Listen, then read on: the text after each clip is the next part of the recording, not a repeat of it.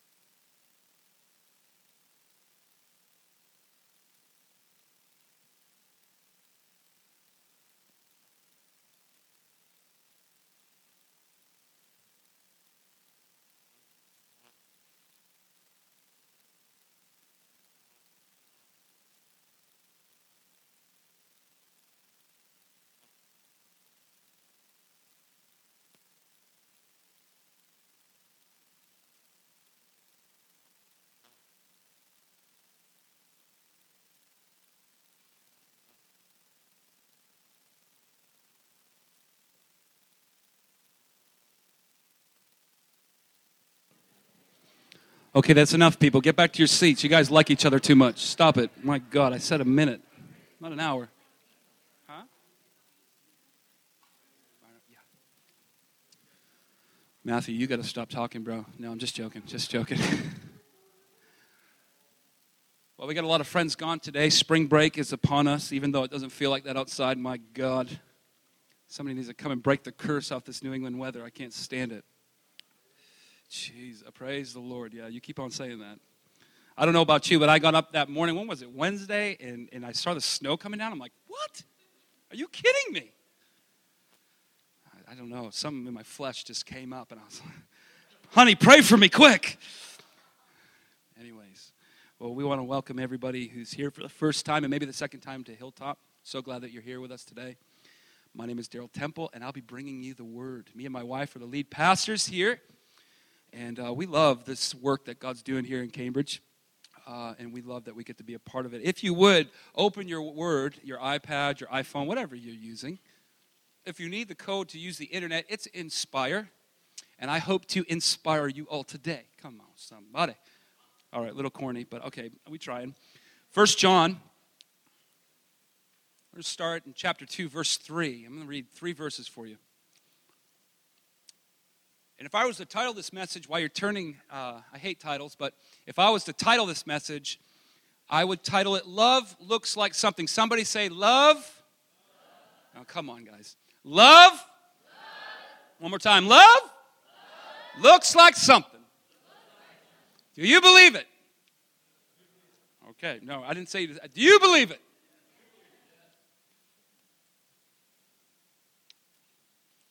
The word love, we kind of throw around casually, don't we? I know for me, I do. Leaving the house, I love you, honey, love you, son. Of course I mean it, but, it's just one of those things that become very casual and become very, deadened, really, the true meaning of what love is, right? I've been kind of trying to let you guys all, I know last Sunday I started with trying to give you a kind of a behind the scenes, for lack of better words, look into something that's happening currently in my walk with the Lord. And I'm going to continue that conversation. If you don't remember, I'm sorry, you missed a great message. I will teach you not to skip on Sundays. Come on, somebody. I realize that there's actually 3 times that people will skip church in Massachusetts. Super Bowl? Uh-oh. And spring break. Hallelujah. Anyways, 1 John, you guys there? I'm just going to eat these mints in my mouth, if you don't mind. I'll take the mic away, so it's okay. Everybody feeling all right? It's okay to laugh in church. 1 John chapter 2, verse 3, and this is what John says. And we can be sure that we know him if we obey his commandments. If someone claims, I know God, but doesn't obey God's commandments, that person is a liar. Oh no, it's getting hot in here. That person is a liar and not living in the truth. Now I want you to key in on these last two verses. But those who obey God's word truly show how completely they what? Love him. Someone say, love looks like something. Second half of verse 5. That is how we know that we are living in him. Those who say they live in God should live their lives as Jesus did. Yes, John really said that. He really said that. Those who say they live in God should live their lives like Jesus did. We set the bar so low, don't we?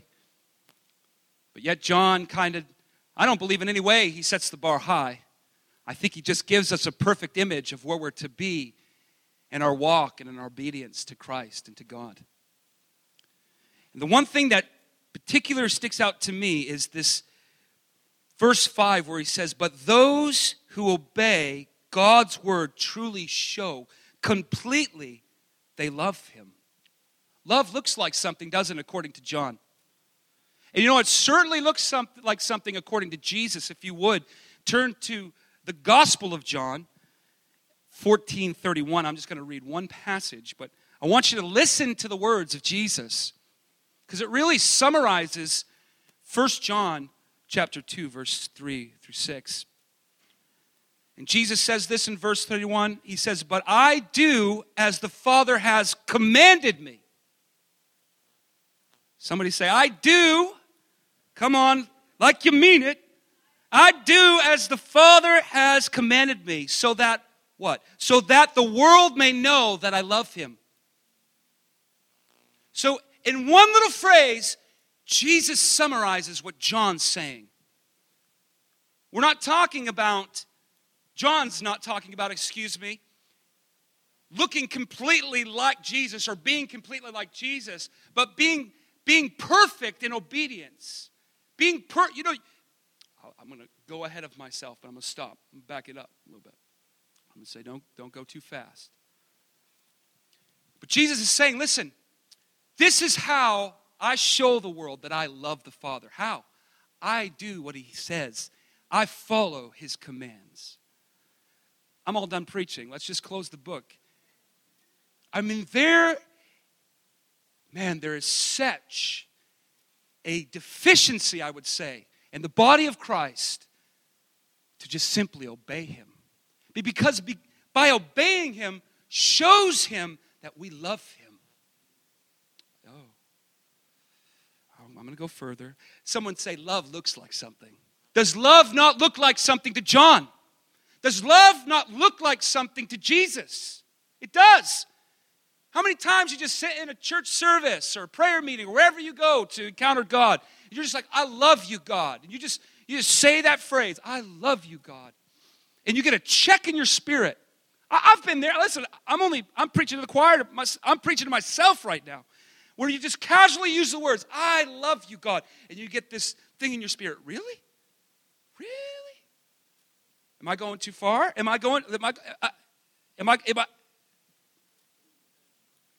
just get a check in your spirit. The Lord begins to highlight things in your heart and in your life. Listen, I'm not trying to beat anyone up today. I'm simply letting you into my story. I'm letting you into currently what's going on in my life as your leader and what the Lord's doing. Love looks like something. What does it look like? It looks like obedience.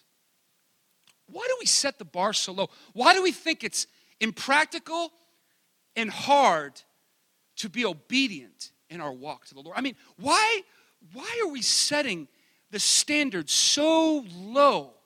And ultimately, at the end of the day, the only one that gets defeated or discredited is ourselves. Now, I'm not saying that Jesus is setting up hula hoops for you just to jump through. And listen, there is grace. There is much grace. But should we keep on sinning that grace can abound? You know, the flip side of Romans chapter 5 is Romans chapter 6. Paul brings out the balance of God's grace. Listen, I didn't sign up to follow Jesus to just be casual in my approach, in my relationship with him. I didn't just give my heart to the Lord so I could apathetically live my Christian experience out here on earth and complacently just get by. I didn't do that. I don't want it. I don't want it. And there's just something radical about when the believer says, no, I'm going to obey him. Why? I don't want to just tell him with words that I love you, Jesus. I want to show you in my lifestyle. Come on, James, he says, listen, don't just be hearers, be doers. There is an epidemic in the church where we just want to hear the word and do nothing. I'm not mad. I'm not mad at all. I actually am just very passionate and maybe a little mad. But I do love Jesus. We're working on the whole anger thing, and God's good. Love looks like something. Turn with me another brief scripture here. John 14:15. This is what Jesus says. If you love me, we all know this scripture. I'm just going to read it into record today. If you love me, you will what? Keep my commandments. Simple, right? John 14:21.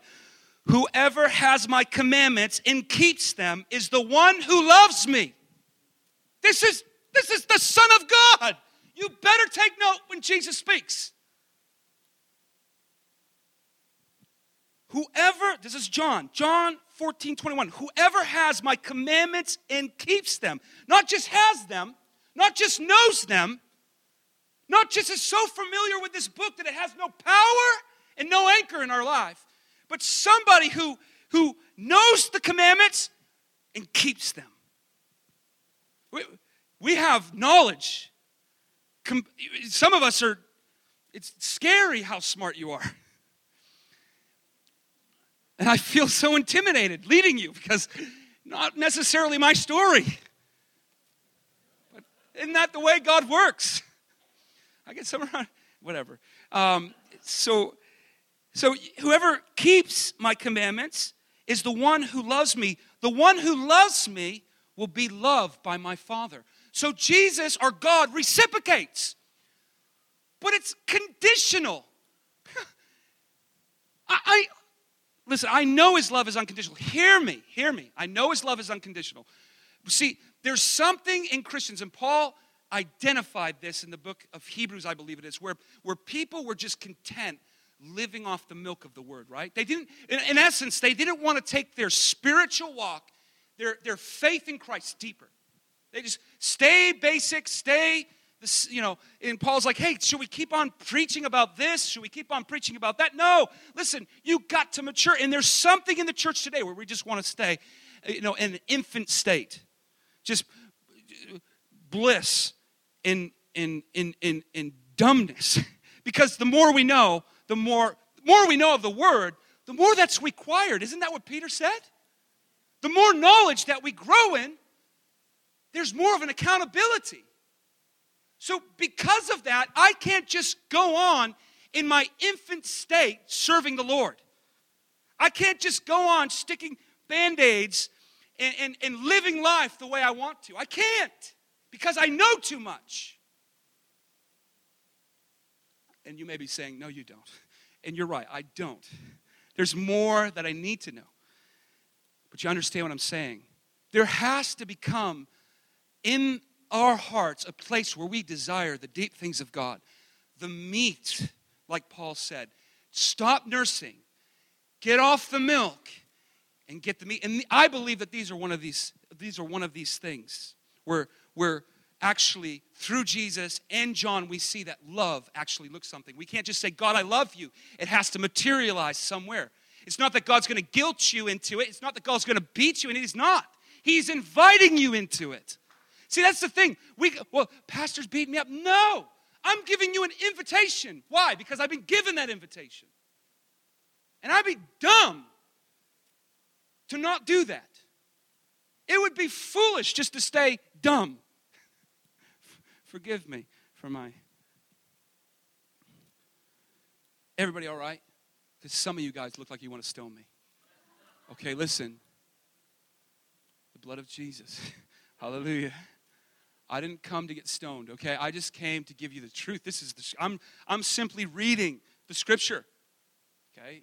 And the good thing about both John and Jesus' word, you cannot mince words. You do not need a theologian to understand the contextual whatever of these scripture verses. They are plain, Jane, simple. We can't just be hearers. We gotta be doers. Come on, how many feel, I'm just preaching to myself.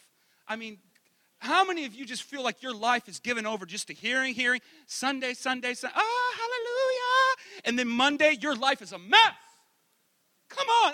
Listen, for the love of God, aren't you sick of that? And why wouldn't we be when God has offered us so much more? Come on. That's the way I look at it. All right, some of you smiling now. Thank you. I love Jesus. I yell. It happens. We're working on it. My wife's praying for me. And by the grace of God, we'll get deliverance. But how many of us today, under the sound of my voice, just want more? More, not necessarily, just to live and can I take you off? No, I'm not going to take you there. Turn with me real quick. I know it's a lot of scripture, and we're about to read a whole chapter. I know that scares some of you. But really, it's not a big deal because this is probably the most word that some of you have got this week. So let's turn to 1 Samuel 15, if you would. Praise God. I'm sorry. I know. Really, I need a governor, and we're praying, and I need like some kind of... Stop it, Daryl. Now, I'm going to be brief. I know service went a little long. It's 5:14. I promised to be done by 5:30. Come on. Glory. Some of you are like, yes, he's hearing from the Lord. 1 Samuel 15, okay? You all right? All right, come on, buddy. Now, we all know this story. I just want to read it and bring it back into attention because I'm going somewhere with this. So 1 Samuel, I'm going to try to read it. Read the whole chapter, Jesus, by the grace of God, at least to verse 24. One day Samuel said to Saul, "It was the Lord who told me to anoint you as king in his people Israel. Now listen to the message from the Lord. This is what the Lord of the heavens army is declared. I have decided to settle accounts with the nation of the Amalekites for opposing Israel when they came from Egypt. Now go completely destroy the entire Amalekite nation. Men, women, children, babies, cattle, sheep, goats, camels, and donkeys." Wow. God is committing genocide. I can't believe it. Okay, so he goes on. Now this is the crux of what God is. He wants to settle the score with the Amalekite people. Because the Amalekite people in the most vulnerable state of Israel's time, when they were first just being led out of Egypt, they destroyed, or they went to war against the Israelites in Exodus 17. Now, God gave them victory, but God also was going to settle a score, and he's going to use King Saul to settle that score. Hopefully, we all know this scripture. So Saul, verse 4, mobilized his army. I'm not even going to read that word. And there was 200,000 soldiers from Israel and 10,000 men from Judah. Then Saul and his army went to town of the Amalekites and lay in wait in the valley. Saul sent this warning to the Canaanites: "Move away from the Amalekites, or you will die with them. For you showed kindness to all the people of Israel when they came up from Egypt." So the Canaanites packed it up and left. Verse 7, then Saul slaughtered. Saul wiped the Amalekites off, but he did two things under the pressure of the people. He spared the life of the king. You know the story, right? And they took whatever pleased them. Whatever, in essence, they got rid of anything that looked like a waste and just, like a beat-up Honda. No, we don't want that. Mercedes-Benz. Yes, let's take that. So they're pulling out everything that looks like, and we know that he's going exactly against what the word of the Lord was for him, right? So here it goes. Verse 9, Saul and his men spared the king's life and kept the best of the sheep, goats, cattle, and fat calves, and the lambs, everything, in fact, that appealed to them. They destroyed only what was worthless and poor in quality. Verse 10, the Lord said to Samuel, I am sorry that I ever made Saul king. Ouch. You never want the Lord saying that over your life. For he has not been what? Loyal. What did we talk about last week? Didn't we talk about the issue of divided loyalty, right? So here's Saul, perfect image of a man who is divided in his loyalty to God, right? That's what God said about him. For he, in the second part of verse 10, he said, he has not been loyal to me and has refused what? To obey my command. So you have the word loyal and you have a word obey. Two things of which Saul dropped the ball on. Samuel was so deeply moved when he had heard this that he cried out to the Lord all day and night. Samuel had a prayer meeting. Oh my goodness. Early the next morning, Samuel went to find Saul. Someone told him Saul went into town to build an altar for himself. Oh, great, Saul. Not a good move. Verse 13, when Samuel finally found him, Saul greeted him cheerfully. May the Lord bless you. He said, I have carried out the Lord's command. Really? Verse 14, then what is all this bleating of sheep and goats and the lowing of the cattle I hear? Samuel demanded. Verse 15, it's true that the army spared the best sheep, goats, cattle, Saul admitted, but they are going to sacrifice them to the Lord. Let's just park the brakes. It seems like a worthy cause, right? Man, hey, dude, don't get bent out of shape. We're going to sacrifice these things. We're going to worship the Lord. It doesn't seem like he's not going to keep them and feed his family with them. He's going to give them to the Lord, right? Sounds great. Verse 16, then Samuel said to Saul, stop. Listen what the Lord has told me last night. Oh, what did he tell you? Saul asked. And Samuel told him, although you may think little of yourself, are you not the leader of the tribes of Israel? I'm sorry, you are not the leader of the tribes of Israel. The Lord has anointed you king of Israel, and the Lord sent you on a mission and told you, go and completely destroy the sinners, the Amalekites, until they are all dead. Why haven't you obeyed the Lord? Why did you rush to plunder and do what was evil in the Lord's sight? Verse 20, but I did obey the Lord, Saul insisted. I carried out the mission he gave me. I brought back the king, but I destroyed everyone else. Then my troops brought in the best of the sheep, goats, cattle, and plundered to sacrifice to the Lord. And here it is. All that just to say this. Samuel says, what is more pleasing to the Lord? Your burnt offerings and sacrifices, or your obedience to his voice? Listen, obedience is better than sacrifice, and submission is better than an offering of the fat of rams. Rebellion is sinful as witchcraft, and stubbornness is as bad as worshiping idols. Ouch! So because you have rejected the command of the Lord, he is what? He has rejected you as king. How? Luckily, there is much grace. I am sweating. Do you notice? Some of you can laugh there. Hard crowd. So Saul, from that point, goes on and tries to beg for forgiveness, essentially. Realizes the errors of his ways, and he's like, man, forgive me. But you know what? The Lord was done. Why? Because Saul, and it says it later on in the passage of Scripture, that Saul was more interested in meeting the demands of the people. He was more interested in serving the needs of the people than he was fulfilling what God and being obedient to what God had called him. And unfortunately, this wasn't the first issue. But the thing that's profound is Saul, this is my main point from the story, is Saul really, I think, I'll just go on a limb here, he's pretty sincere. I mean, okay, he spared the king, all right. I mean, God, you wanted me to destroy the whole nation. I mean, that's wild. But he took these animals and he essentially just wanted to give them as sacrifice to the Lord. And I want you to hear this. He just wanted to worship the Lord and glorify the Lord and say, look what we did, God. Seems pretty good, but God was dissatisfied. And unfortunately, guys, the thing that makes this more New Testament than this story in the Old Testament is that Jesus used these same words. He referenced these same words to those. There was these religious leaders, and they tried to drag Jesus into these conversations that were really silly, right? In Mark chapter 12. And Jesus he's resilient. He's just like, here it is, blah, blah, blah, blah. You don't know the words. You don't know the power of God, blah, blah, blah, blah. Take that, shut up. And this one religious dude, he's like, hey, we all know the story. What is the first commandment?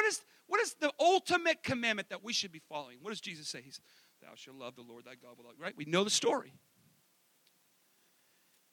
And the religious leader, is this guy, they don't say his name in the text, but he's so taken back, and he's like, you can get a sense that something's at work in his heart. He's not like the other dudes that were questioning Jesus in Mark chapter 12, 22. He was sincere. And he's like, for you have answered right, teacher. And let's just turn there so I don't butcher the scripture. I know, guys, come on. This is the word of God. Glory. So 29, Jesus replied, the most important commandment is this. Listen, O Israel, the Lord our God is one and the only Lord. And you must love the Lord your God with all your heart, all your soul, and all your mind, and all your strength, right? The second is equally important. Love your neighbor as yourself. No other commandment is greater than these. Then the teacher of the religious law replied and said, well said, teacher. You have spoken the truth by saying that there is only one God and no other. And I know it is important to love him with all my heart, with all my understanding, with all my strength, and to love my neighbor as myself. This is more important than to offer all of the burnt offerings and sacrifices required in the law. What is more important? Obedience is more important. In the gospel, specifically, see it in Jesus' life. This communication where he's like, man, I do what I see my Father do. I do them. I perceive them, and I do them. I'm intentional in this. And why? Because I want to show the world what? I love him. Is this resonating in anybody? I feel like I'm shooting in the dark. Wendy, give me a sign. Woo, woo. Obedience is better than sacrifice. What does that mean in today's kind of setting? My obedience is important than the music that I sing out of my mouth on Sunday. My obedience to God is more valuable than my stance behind this mic. I could fool anybody behind this mic. But the true test of my love for God is how I live out Monday through Saturday. Am I getting too Pentecostal tent meeting for you? Because we need some of that back in the church. Come on. Listen. My obedience to God proves more of my love than my little cliche go-to songs that I can do to try to move your hearts in worship. Oh, I just said that. Listen, you do worship long enough like I have, and it can become the most insincere thing to God, and I know it. I know it. Because I know all the right things to do, when to do them, how to do them, You got to be careful. I'm only saying that to say this, just to bring out a real true picture of this, is that our obedience is more of a sign that we love God than our sacrifice is to God. Come on. Is anybody having a problem with obedience? You know the problem is we don't want to be lorded over by anybody in America. Oh no, I'm my own person. Yeah, right. Come on, stop it.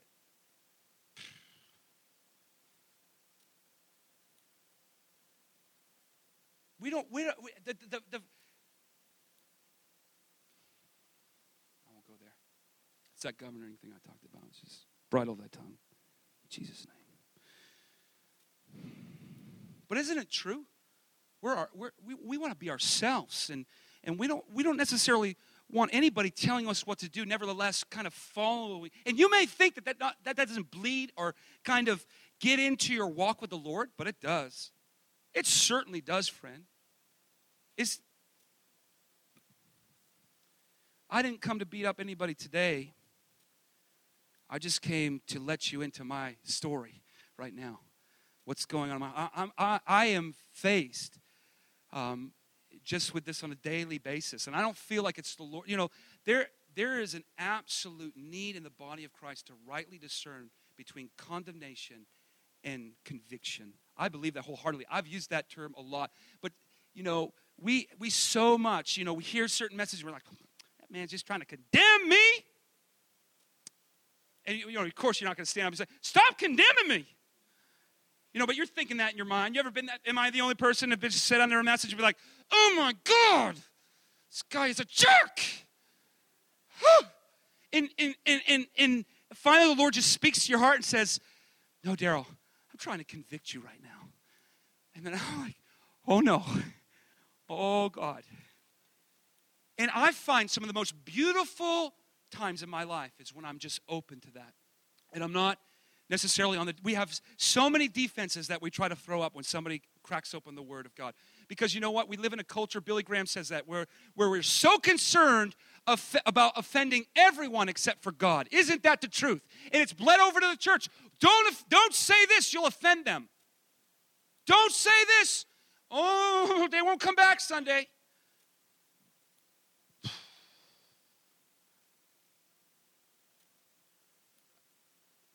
I'm not going to say that.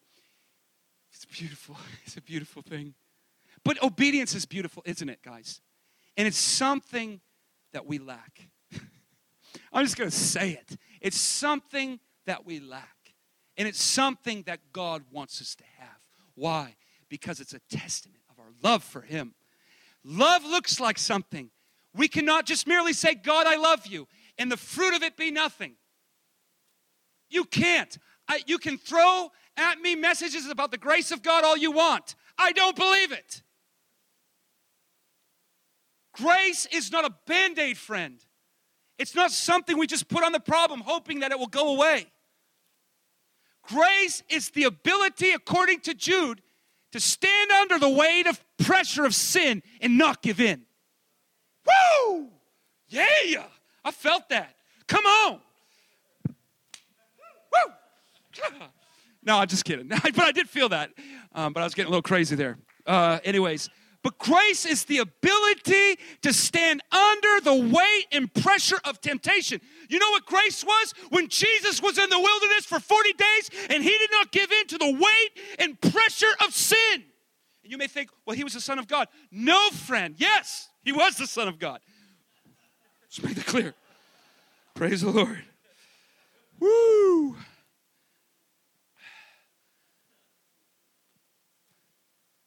But He was acquainted with everything, friend, that you and I are acquainted with today. And that's the truth.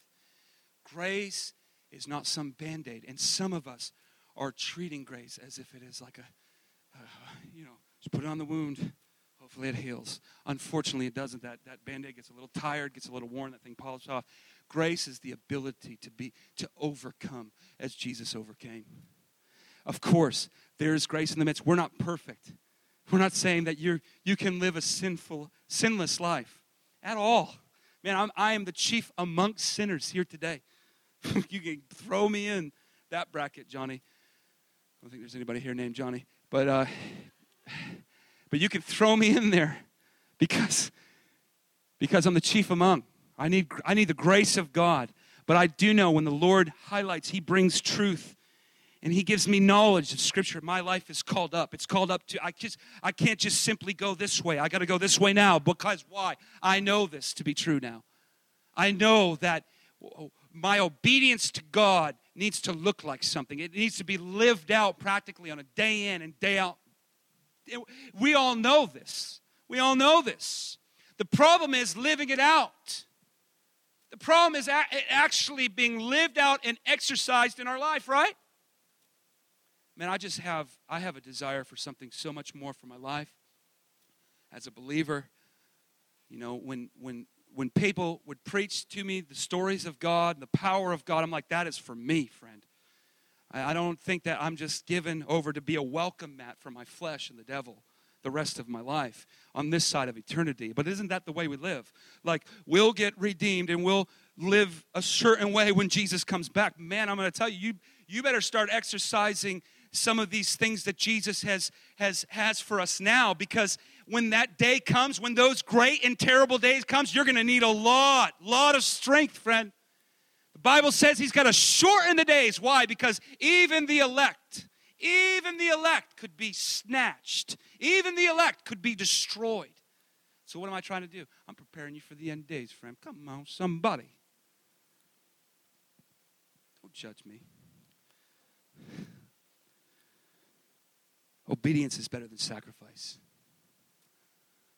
Obedience is better than sacrifice. You sound like what do they call that? Whatever. You sound like something. But I want to get this into us today, in our brains. You can sing as many songs you want. You can read as much scripture as you want. You can go to as many prayer meetings as you want. You can preach as many times. But if there is a deficiency, if there is a lack of obedience, oh, you are suffering. You are suffering. And it's not the fullness that God has for us. Love looks like something. Let's bow our heads.